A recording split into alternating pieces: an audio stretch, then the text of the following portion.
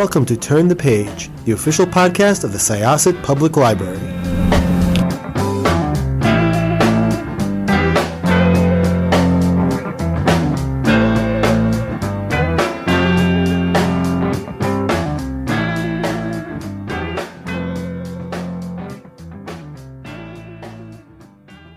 Welcome to Syosset Library's Turn the Page podcast. My name is Jessica. I am one of your hosts today, but I am joined by one of my coworkers who's another horror fan. Would you like to tell everyone who you are?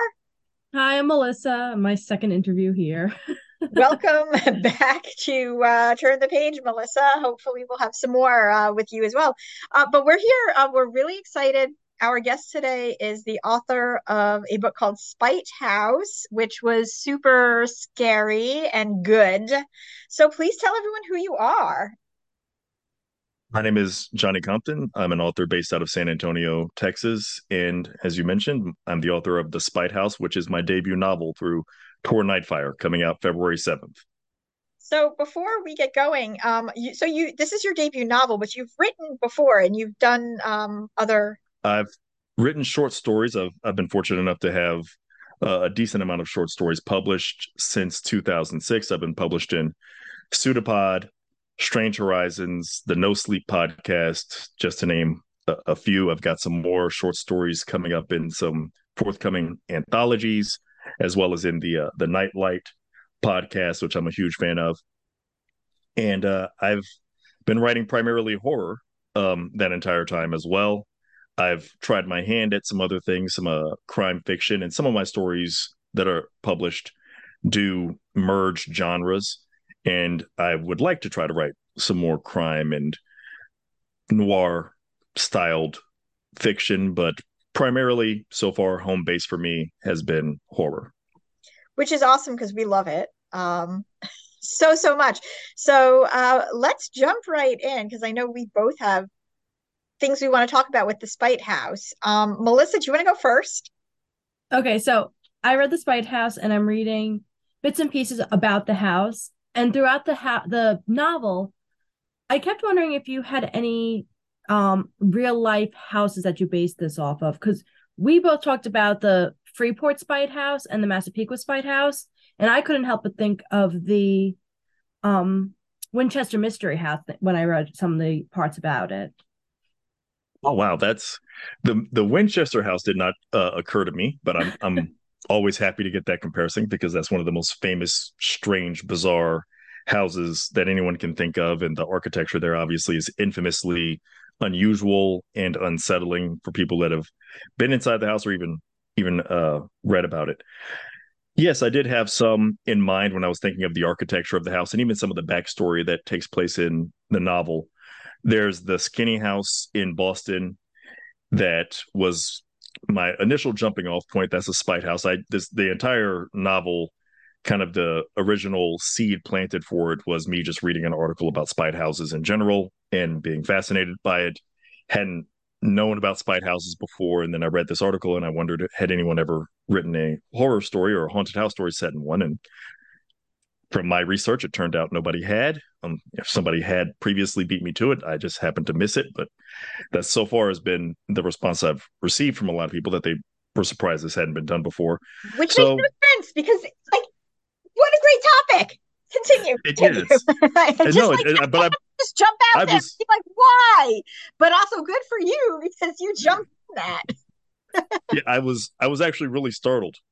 You're right. It doesn't make sense for this to have existed all this time. I think it just goes to show that there are so many things that are overlooked that are out there, so many scary little things that are overlooked, and we kind of repeatedly go back to the same things over and over as horror writers. And I know I've been guilty of it in the past, but there are a lot of little undiscovered areas that you can use to amplify your story, separate it from the pack, tweaks that you can make, and just using these things that are part of our history and part of the bizarre culture of whether it's the United States, whatever other country you may be from, or just the world entire. There's just so much that's unexplored on the page. But yeah, so I read that article, and the Skinny House was the one that jumped out at me, so I took the architecture from there. I think there's a Spite House called the Alameda Spite House. It's so crazy because I can't remember the names of most of them other than the Skinny House, which is in Boston. But there's the Alameda, I think it's called the Alameda Spite House, and I took some of, I believe, the backstory of that. There's another, and that I'm never going to remember the name of, but that has the kind of jettied hallway, the exterior hallway that's almost like a tumor growing out of this structure, and that is also one of the places that I had in mind. So it was a merger of multiple real world spite houses, and then like I said, I wish I could take credit for the Winchester Mansion comparison there. That did not cross my mind, but ambitiously, what did was a fictional house was Shirley Jackson's Hill House.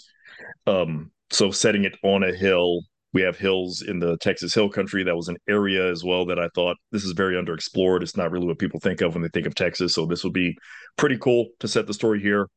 When I'm driving through the hill country, see the houses on the hill kind of overlooking certain areas. You think, oh, if this was like, I mean, it can already look menacing. If it was built a certain type of way and had a certain backstory behind it, it would just be all the more menacing to be resting on top of this hill and overlooking everything. So it's the combination of all those things to develop the architecture and the backstory of the house. I feel like horror writers do that so much. They take specifically where they live or where they love, and they just find the most unique, most unexplored places. Like T. Kingfisher does that a lot with South Carolina. Yeah. King does that with Maine all the time. So it's like I love when horror writers do that because I really get to see the state, and I've never been to Texas, so I get to see it in a totally different light than what the media has and what I know from, other media sources. Texas in particular, I mean, it's obviously a physically large state, and it's pretty varied in terms of terrain when you actually get into it and the types of people and types of towns you might get into. And there are certain places that live up to certain stereotypes and other places that will definitely defy certain stereotypes, at least in certain respects. And so it is kind of fun to use that as your kind of sandbox and your playground and get into the ideas. I mean, I'm already working on book 2, and I found a place in the Hill Country that has an incredibly macabre name and an incredibly macabre backstory. And I want this book now. It's so I can't wait. When I stumbled across this article about this place, and I was just like, oh, this is one of the craziest things I've ever read as far as just the name alone. And then you get into the backstory, and it's very gruesome, but there's all this mystery behind it of which story is true, because there's multiple potential stories as to why it got its name. And I know I'm being deliberately vague and teasing, but I don't want to let the cat out the bag, so to speak. But it's just more information. And I have a good friend here in Texas as well, Agatha Andrews. We were just talking. She's gearing up to write some material that I'm really excited for, because she's more of a historian about Texas than I am.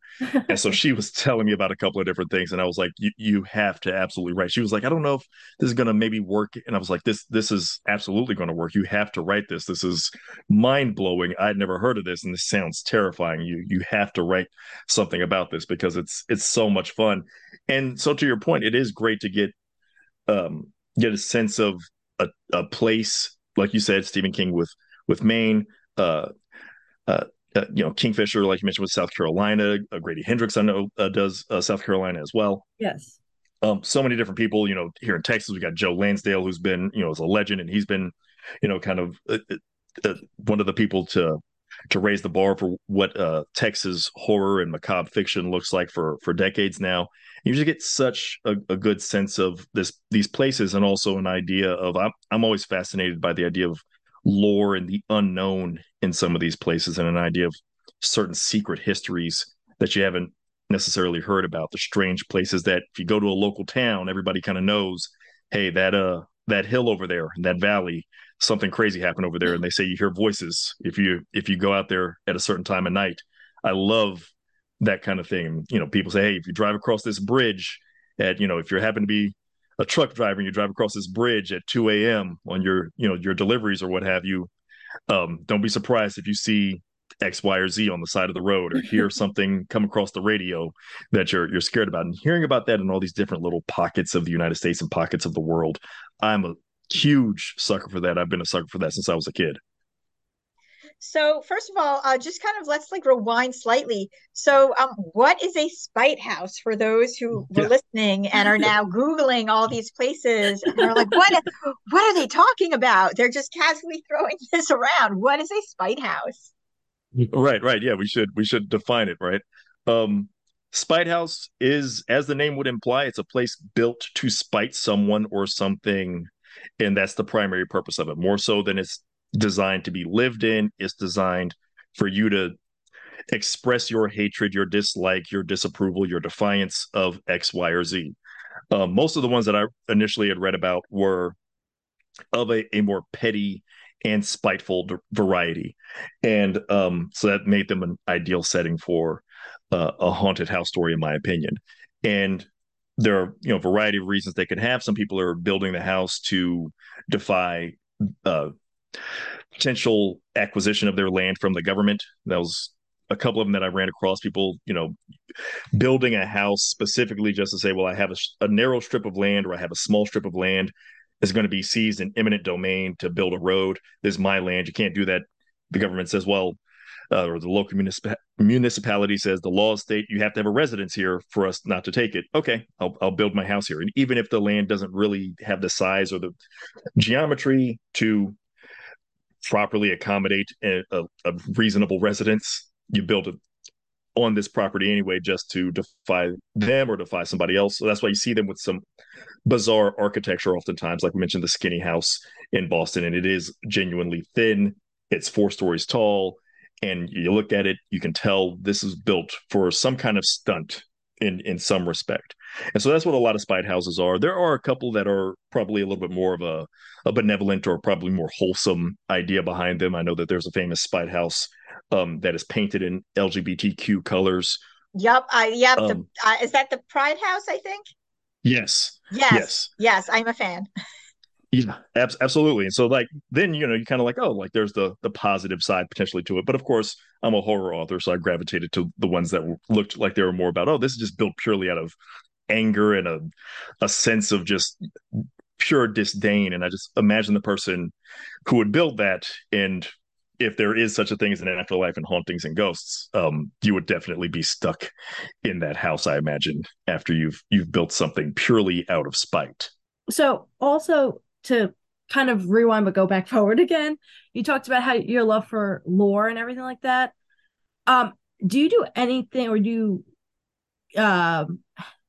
research on anything on conspiracies? I know that sounds weird, but in one of the sentences you use the term chemtrail as opposed to like any other terminology, and it just seems so absolutely fitting that people like these ghost hunters, quote unquote ghost Mhm. hunters, who believe in the paranormal and whatnot, would call these ectoplasmic remains chemtrails because it's just so conspiratorial. There, gosh, that's a great question.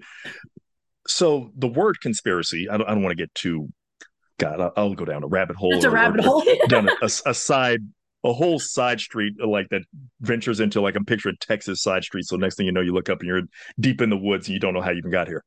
But so I'm trying to be as concise as possible with this. But the word conspiracy for me, because I'm 43 years old. When I was a kid growing up, conspiracies were like still more so. I mean, you had some government idea of conspiracies, who killed Kennedy, things along those lines. But when I think of conspiracy still, I think of basically Time Life books. There used to be these commercials that would come on and they would be like Obsessed. ghosts and Yes. yes. So I am the I, same age as you, and I think about these commercials all the time. And I'm trying to remember because I was looking up recently what this series was, but it was like, I'd be homesick from school, and I'm sure that you had this experience too. And it's like a man stands in front of Stonehenge and points, yes. I don't know, like it was like a clover leaf shaped piece of what was it? Like almost like a wire hanger, like shaped into, Yes, it and was like a then dowsing rod, right, basically. something happens, or and they were so creepy, but they kind of lend themselves to feeling legitimate because they were associated with time life. And there's a whole thing behind that, which I'm sure you know, because I recently went down a rabbit hole about these commercials. Somebody posted one on social media, and I was like, I thought I dreamed this, and it's real. No, they're real. They're really out there. Yeah, those I loved those so much. And you're right. I mean, like, it's so weird that they were associated with Time Life. It's kind of like the precursor to what eventually, unfortunately, happened to like the History Channel, where the History Channel at some point became Aliens. everything's aliens, Became right? aliens. And Yeah, because we're not using video, I'm making the hand signal for aliens. alien. And You yes, don't it's a know what that is. reveal, like it's magic. Yeah. Oh, and so that to me, when I still think of conspiracy in a I guess for lack of a better term, more innocent capacity and more playful and more fun. That is what I think of.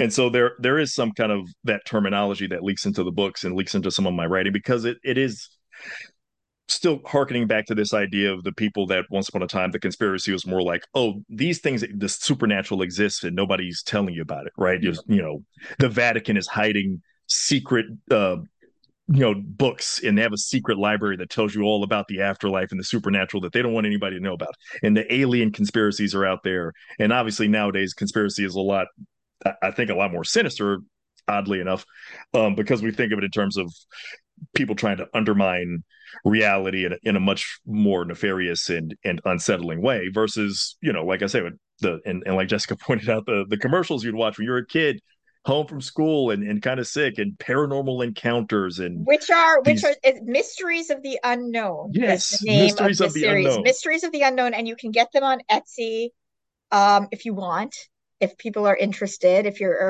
a collector. But continue, Johnny. I'm trying to think if I actually have one. I think I have one of them in the series. I'd have to look around my scattering of books somewhere around the house, but I have one that I believe is called Phantom Encounters. And if I don't still have it, then I don't know where I lost it, but I can still picture the cover, which Visions was and Prophecies was one. oh, and the one I had or still have had a phantom kind of spectral glowing-ish knight on the cover. You could see the knight's face because his mask is a little bit Yes, open, and I believe it's there's a called woman on the Phantom back. Encounters. Yes, Yes. absolutely. Oh, Yep. I'm looking at a picture of it right now, and it is a rare find. You can sell it on Etsy for $8, just letting you know. oh, nice, nice. If I'm down and out and I need to part ways with it to grab some quick cash, I know I can at least do that. I mean, those are the books that kind of used to get me in trouble when I was at the library, and my dad would, be like, "Hey, you need to go study," and then come back around and I've got the books that I'm supposed to be studying piled up, and then I just grabbed this so I could read it real quick. And no, you should be reading about the actual, like, some actual history, not Phantom Encounters and all the other ghosts and alien abductions and all these creepy, spooky things and local lore and legends. And so to me, that in my brain, despite it probably not making a whole lot of sense, they're still woven together. The conspiracies Yes. and your local legends. There is something I think about when we even write a lot of short stories or fiction that's based around like a small town. There is something often conspiratorial about the way the characters behave in the small town when they say, "Hey, don't go into that house or don't go to this area." One of my favorite movies is the original adaptation of The Woman in Black. That was a BBC film, TV film, and it also comes to play within obviously the novel itself and the later remake. But I always think of nobody really tells um, the protagonist exactly why he shouldn't be doing the things he should be doing and like why this house is supposed to be haunted. They don't want to give him any of the story. All the local townsfolk know is this outsider is coming to town, and if he messes up with whatever he's doing, it's going to result in some bad things. But at the same time, they hold it so close to the vest. They don't, all you have to do is maybe explain it, try to explain it, and that would actually serve you better than keeping it a secret. But they're just still very talking around him, talking past him, literally ignoring him at certain points when he asks a direct question. Why didn't anybody else help this child when I helped them? They're like, "Hey, you should have just left it alone." Well, why? Just tell them about the ghost. Tell them about the haunting. Tell them about this woman in black that is, anytime she appears, something horrible happens to a kid. They're not going to tell them about that. And it's still very conspiratorial. So I think that also is part of why I write that way and use some of that terminology, because to me, they're kind of connected. The idea of these small towns, these ghosts, these people that feel like I know the secret, I know the reality, but I'm not necessarily going to share that with everybody. So let's talk a Great little bit about question. this family. Yeah, this family.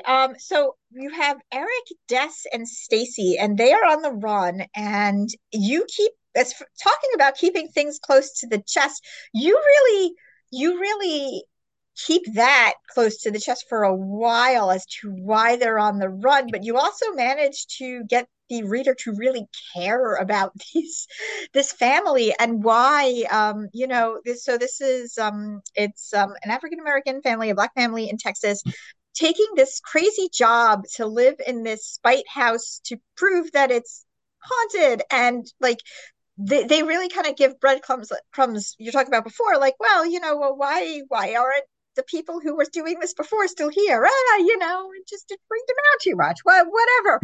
But like it raises the stakes because this is a dad really trying to protect his kids, and then Des sort of has her own thing going, and it's a really interesting dynamic. So when you brought them into it, did the story begin with the Spite House, or did the story begin with the family? The story began, great question. The story began more so with the family. The Spite House setting, it just kind of serendipitously, as these kind of different but compatible ideas came about, they both kind of came together almost simultaneously. But the family and the dynamic and the secret and everything about them being on the run, all of that hit me a little bit earlier. And I wanted to write something that was kind of almost a vibe of the movie Poltergeist.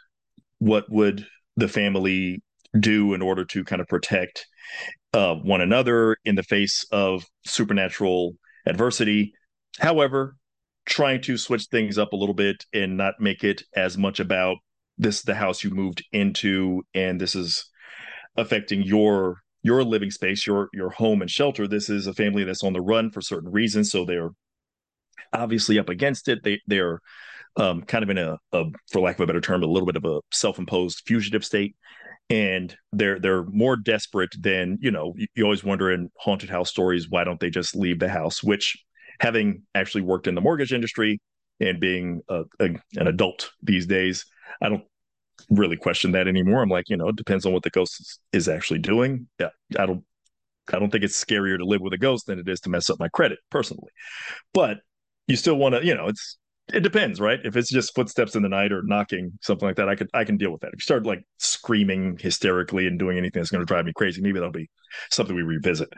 But I did want the family to have something that they need to bond over. Obviously, have a dynamic that hopefully people can relate to, and ask yourself, what would you do in this scenario? Whether you're the father, whether you're, like you said, Des has a situation going on. She's had to grow up a little too fast. She's dealt with some difficult things and circumstances, and now she's on the run and trying to not just protect her younger sister, but in her own way, she's there trying to protect her father as much as he's trying to protect her. And so they have that bit of conflict actually going on, where their disagreements stem from they both love each other and are trying to do the best for one another, and he's trying to say, I'm the dad, I need to protect you, and she's conversely trying to think of, well, I can't just leave this all to yourself. I'm also an adult now, and I need to be able to take care of things, as well for myself and for my sister in case something does happen to you. And I tried to weave all of these ideas together for this family that hopefully makes them likable and good to be around, but you also understand why they have certain conflict and difficulty and challenges amongst each other, as well as their circumstances. Now you talk about their circumstances, their difficulties, everything like that.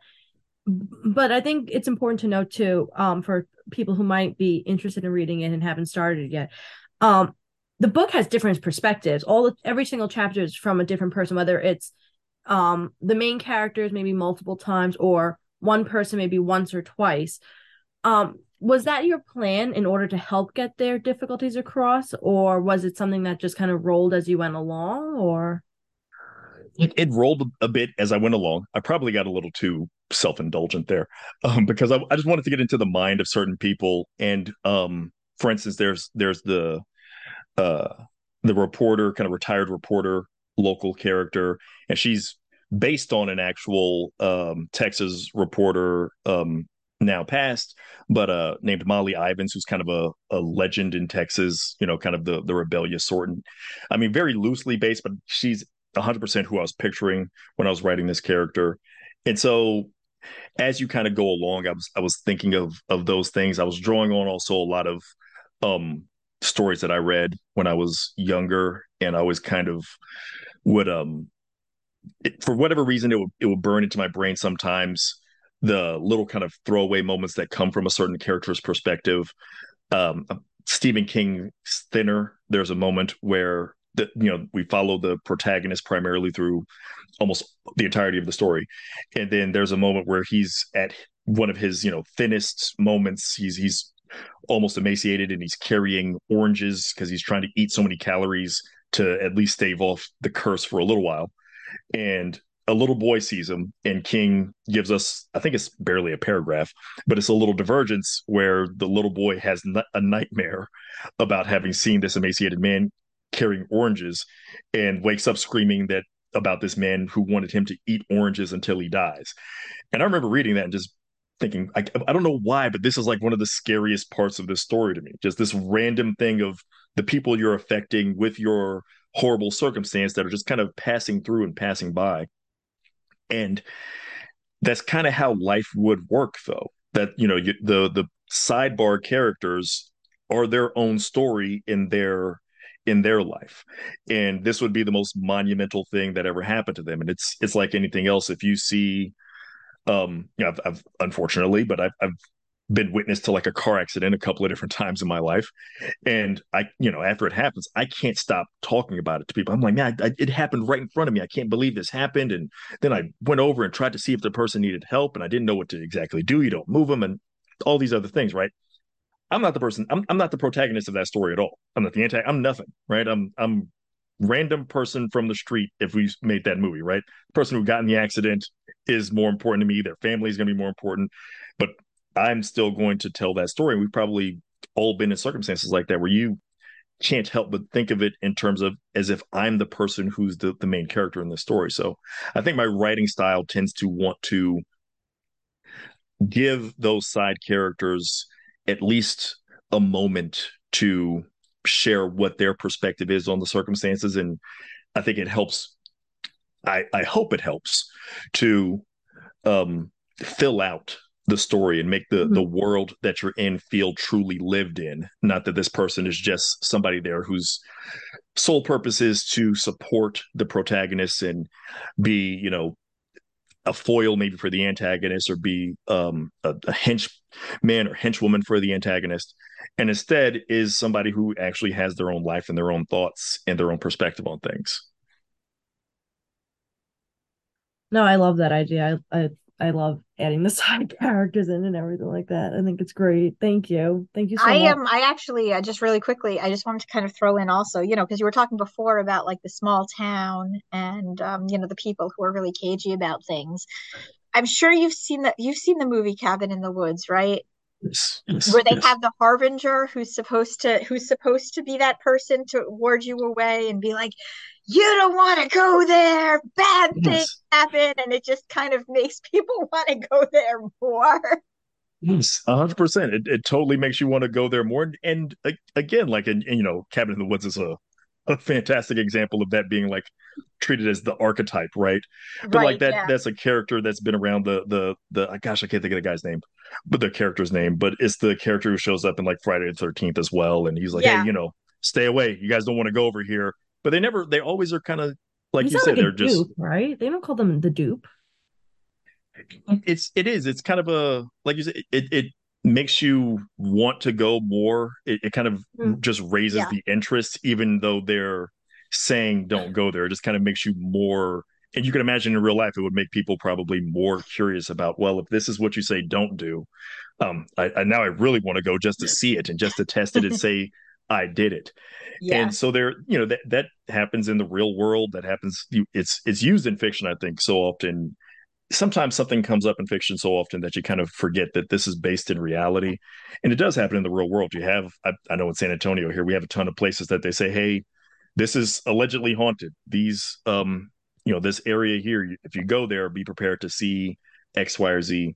Um, and people that immediately, whether it's a warning or an enticement, it kind of doesn't matter, because if they say this hotel is extremely haunted and if you stay in it, something frightening is going to happen to you, that tends to attract more people to say, hey, I want to go there. Not only People that, but pay if good there's a money for that. Yeah. yes, if there's a specific room, they're like, I want that room. I want to go into that room and I want to be there. And if you say that at 3:33 every single night, that's when I'm going to like see the ghost by the window, I'm going to maybe stay up. Or if I have to go to sleep and wake up to it because that's the way it's supposed to work, then I want to do that as well. So yeah, like you said, the people that are kind of cagey about it, like you said, in Cabin in the Woods, and you don't want to go here. That's the archetype, but it works for a reason, because we all know what that's like, and we're all still, our curiosity is driven by the idea of that which is forbidden. Curiosity kills the cat. What was the same? Curiosity kills the cat. Satisfaction brought it back. Yeah.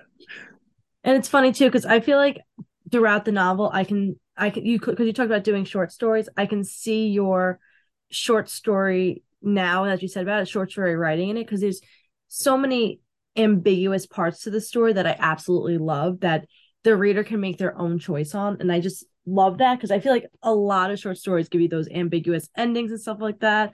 So I can really see your short story writing coming through. And I love that. Thank you. I know it's a risk, and I'm sure you can't please everybody. I'm sure there'll be some people who kind of want something more concrete. My mindset is always, even especially when you're dealing with supernatural fiction, and this is very much a straight up ghost story. I try to get that out the way early too. I try to not make it a mystery, because sometimes you have a story where is the house really haunted or not? I want people to know ghosts are active and abundant, and yet at the same time lurking in shadows more so than in your face. But anytime you're dealing with a story like that, and you're dealing with these kind of elements of supernatural fiction, and there's an attempt to provide a concrete explanation, I guess maybe this is just me and I'm wired weird, but I'm always thinking, well, the explanation just begs another explanation. Right. So like, Freddy Krueger can invade your dreams, and okay, he also acquires the souls of his victims, and it's like, well, okay, why? And it's more interesting, and I think the movies that don't really try to explain it, even, they just like, hey, this guy was just evil enough that this is what he can do, and just kind of run with it. Those are the better ones. And then by the tail end of the series, where they start trying to be like, well, he has there are dream demons that he sold his soul to. Now it's less interesting. And then Craven kind of brought it back to a more ambiguous, stranger place with finally the last film that he was in charge of, with it, where kind of Freddy is birthed of the imagination and kind of exists in a different dimension, but also is feeding off of the evil of his imagination. And there's still kind of this idea of why would he be able to do that, but I think it's okay to leave the question as to why, as opposed to trying to settle on a definitive answer. It's like a dark version. Oh, wait, no, a darker version of the never-ending story, which is already pretty dark. Yes. But my favorite Freddy Krueger theory is I don't this was on the show Robot Chicken, that his sweater was too itchy and his hat didn't match with his tie, and he was just really grumpy.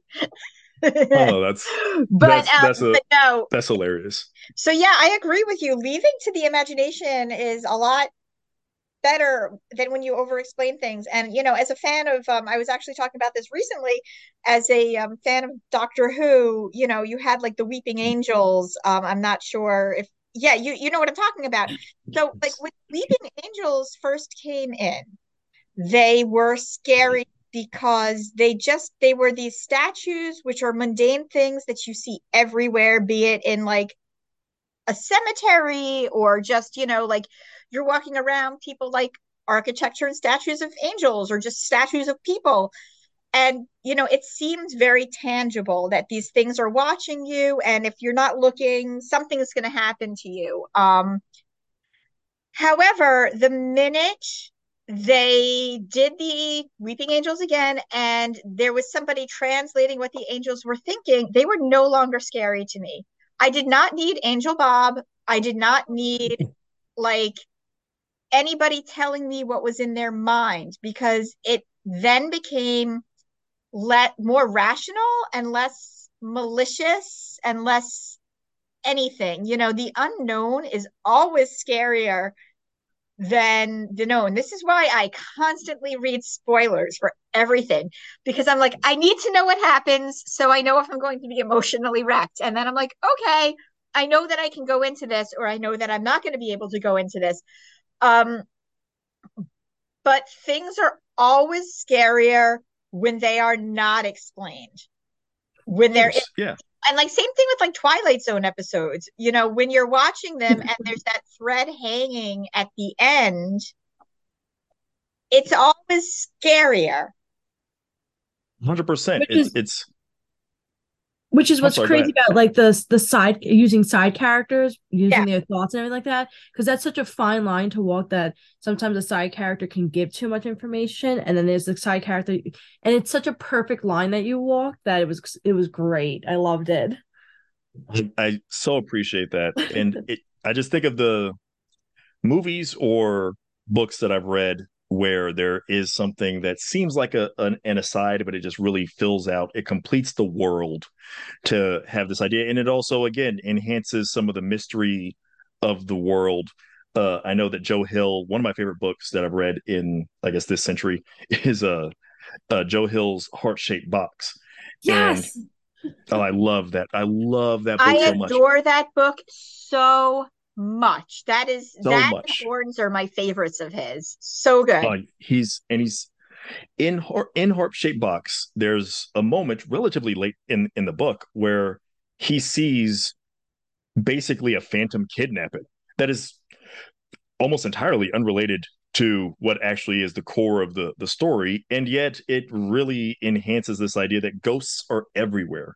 And he's not being he's not trapped in some kind of isolated conundrum that he's being persecuted by his individual ghosts and the people that he's dragged into this inadvertently. Judas Coin.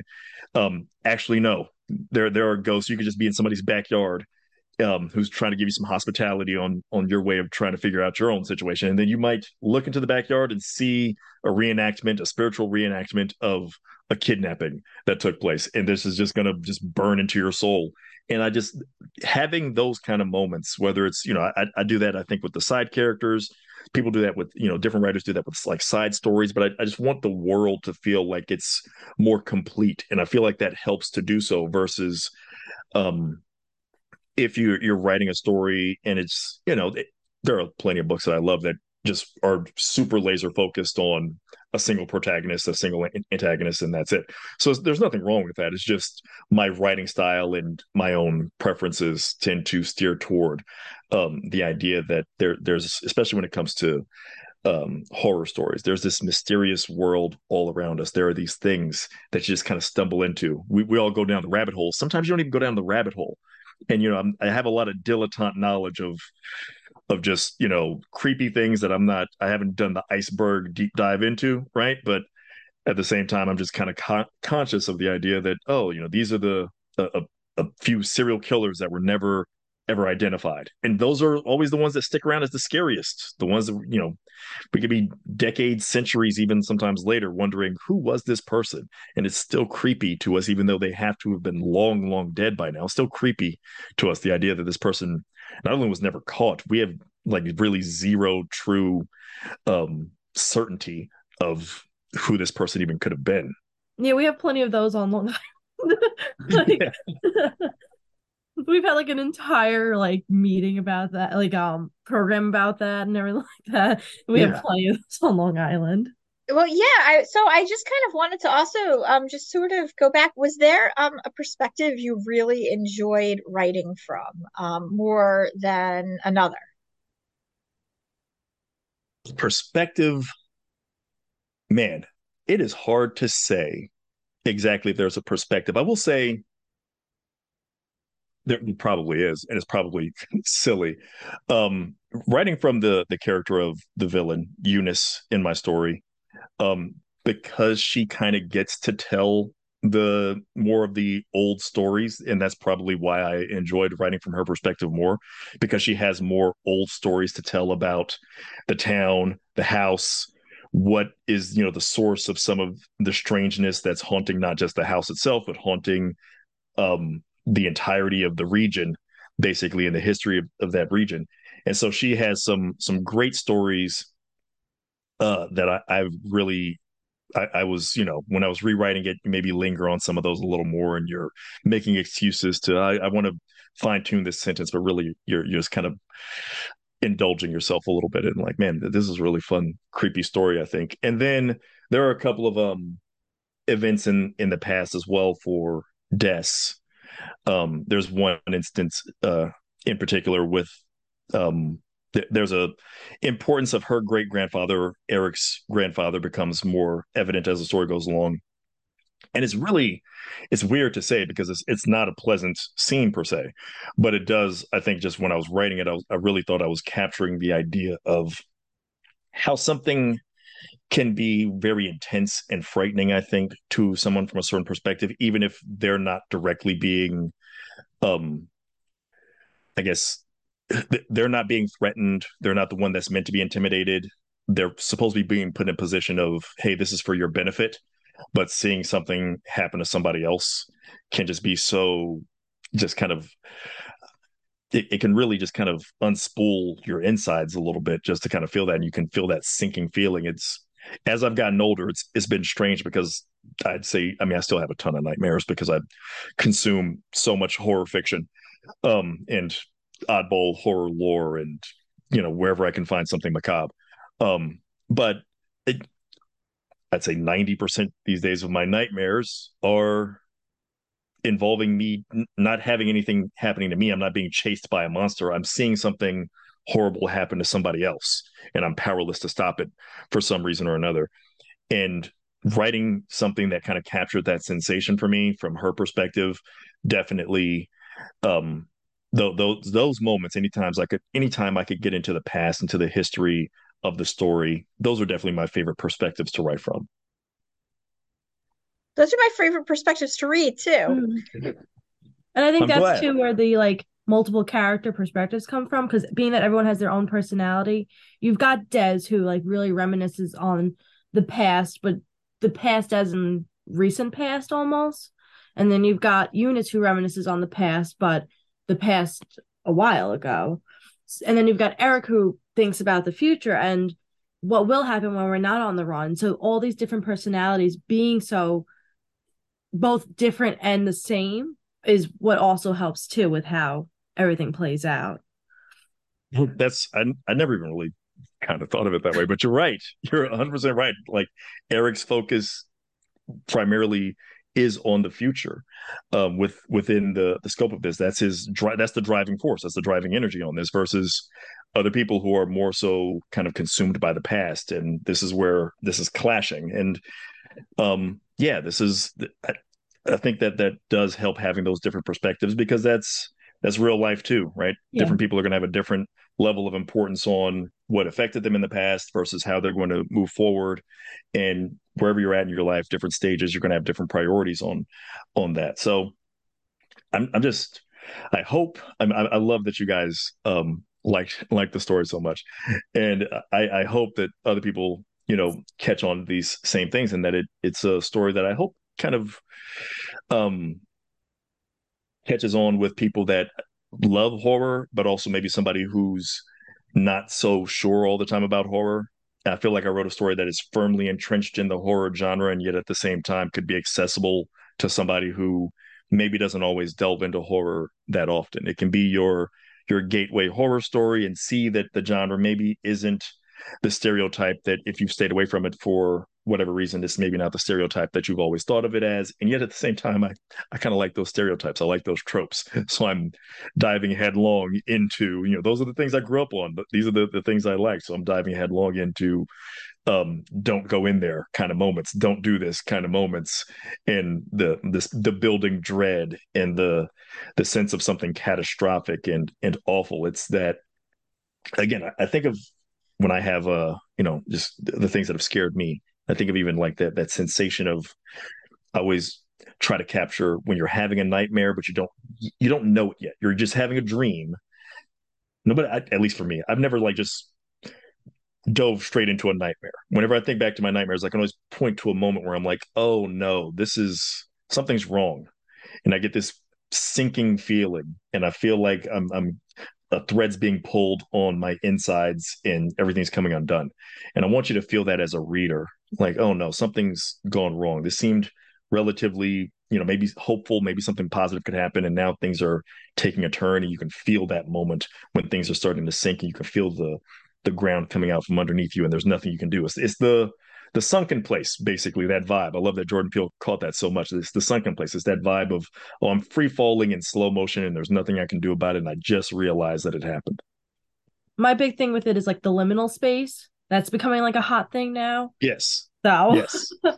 like you've hit this whole new subject of like a liminal space book. And I'm like, so that's one thing I think is crazy, because it's just like I said, it's so popular, it's so big on TikTok now, that this is like a whole new genre of just liminal space book. 100%. And it's one of those things. It's the concept of the liminal has been around for a long time, but kind of like Jessica pointed out earlier about the idea of spite houses themselves. It's kind of amazing. Some things that have been around for a while and are only just now catching on. We've kind of been on a treadmill a little bit sometimes with not just horror, but every genre kind of goes through this. You find a thing that's been working, you kind of just run with that and run with the same thing over and over. And then all of a sudden, something's going to seem fresh just because we haven't really tackled it properly in the past. And this is the opportunity to do that. So anytime people can kind of take advantage of that, the back rooms blowing up the way it did, it's such a just brilliant kind of concept of just like, oh, you can slip into this. And I remember reading a very, very, very short, I think it was a flash fiction piece years ago about something, a similar concept of literally just kind of accidentally breaking the laws of physics. A guy who's like a professor, I think, is just tapping his pen on his desk because there's a physics theory, and I don't even know if this is true or not, but in the story it says there's a physics theory that if you tap on the same spot often enough, eventually, like, the laws of reality basically state that you're going to accidentally kind of push through that moment and then just kind of break reality down all around you. And he accidentally does it, and then of course too late realizes he's basically um you know he's kind of clipped into a different reality that he can't get back from. And that was like, gosh, when I read that, it had to be early 2000s at the latest. It might have been late 90s. And then nobody ever kind of did anything off of that. And now you've got the liminal space really blowing up now. And I think that's amazing. That's what we should be doing, hopefully more of. But at the same time, everybody kind of wants to have their turn too with the cool new idea. And I totally get that too. Everybody wants to take the thing that's fun and interesting and say, well, I've got an idea built around that as well. I want to take my turn at that. So you're going to have that working as well. So you got to balance all that out. I love it. This has been so much fun. Really, thank you so much. This has been great. Sincerely, yeah, for me too as Yeah. well. This has been fantastic. I appreciate you guys so much. I could talk about this stuff all day, and I Oh, can sense it totally. from you guys A too. 100%. That's why I'm like, oh, we probably should figure out a way to kind of wind this down. I I did think want to, yeah, really quickly, and I'm sure this will turn into another big part of this. The history of the town and where the house is built and all of that. Um, there are a lot of unfortunate stories like that. Yeah. Was there something very specific that sort of launched that, or was it an amalgam of stories about people being terrible? There are a variety of those, unfortunately, like you said. I'm down here in Texas, and some of that Texas history is pretty unfortunate. That could be said probably about just about everywhere on the planet when you really think about it. But here in Texas, so I know a little bit more about some of that. And yeah, this is based. It was inspired and has some references, some small references to a very specific moment and a very specific incident that happened in a town or nearby a town called Comfort, Texas, where there's actually a memorial that gets referenced kind of as a throwaway line in the book, but that is the specific incident, the real world incident, the real world version of what actually I'm writing about in the book as far as some of that backstory. And even the name of the town is actually taken from the name of the man who was behind commissioning that memorial. So definitely some sneaking in some real history into the more fantastical history that I have crafted for the town. So there was a concrete, specific moment for sure that was in mind for that. That's again building off of the real, building off of the real life stuff. I love it, and I think it's funny too. This is like my favorite part about it is that you went off about like you talking about how you liked folklore as a child and like the real life history and whatnot, and I just love that because you've taken like your love for like folklore and reading back then as a child and turned it into a career. And that's literally what I did. That's like the reason why I became a librarian, was that I just loved Goosebumps books so much that I wanted to like work with books for a living. So I just love that like we both like took our childhood love and just ran with it. That's the dream. That's everybody's dream. And I'm incredibly fortunate that this has become my career. It's a little late in the game. I'll take it. I'm happy. I'm thrilled that I'm in this position now. And yeah, I've always just wanted to tell stories, and specifically stories that scare people and stories that make you feel like, a little bit anxious about getting up. You close the book, and I remember being a kid. I don't want to get into too many different anecdotes. I'm trying to be concise here because I know I'm over time probably. But I do remember being a kid, and the first time I read the Amityville Horror, which is, there are a lot of problematic elements with the entire history of all of that. But as a kid, I wasn't aware of any of that at the time. We just all read the book and watched the movie and were just massively entertained by it. But that was the first book. I read that probably when I was far too young. And I say the first we book. We grew up with the Amityville Horror House. So yeah. Like that, yeah. That's Long Island. It's like really close. Yeah. Yeah. So you guys know when I read that, I actually couldn't keep the book in my room, and I didn't even keep it in my house at night. I would close the book, and I was so scared of just the ideas of this type of haunting or something infecting the house. And I was like 9 years old or something, I think. And I would take it out to the shed at night. I did that too with Salem's Lot. Awesome. I love Salem's Lot too. That is such a fantastic. That's probably my favorite Stephen King novel. And yeah, I was like, I can't have this book like around me overnight. And so then I would wake up in the morning, feel like, okay, the coast is clear, go. And ever since then, I was like, man, I want to write stuff that makes people feel this way, and especially if you can make somebody feel this way kind of as an adult, even better. No, I love that's awesome. I can't stop laughing from that. That's awesome. Johnny Compton, this was great. This was awesome. When can we get our hands on this book? When is this officially out in the world? Official release February 7th, less than a month away. Oh my gosh, less than half or about half a month or so away. Goodness, I can't believe it's so close. February 7th, 2023. So it will be available wherever, but support your local bookstore, support your local library. I'm always going to say that. So definitely do that. Buy it someplace that's a little off the beaten path. Awesome. Thank you so much. So once again, this was Jessica with Syosset Libraries Turn the Page podcast. And Melissa. Yep, that was Melissa. And our guest was... It's your line. Johnny, you're up. Oh, it's my line? Oh, I'm sorry. I didn't know I had a line. We didn't rehearse this. I'm Johnny Compton. Thanks, everybody. Thanks for listening. All right. And we are going to close this chapter of Turn the Page. It's time to close this chapter of Turn the Page. Join us for the next episode.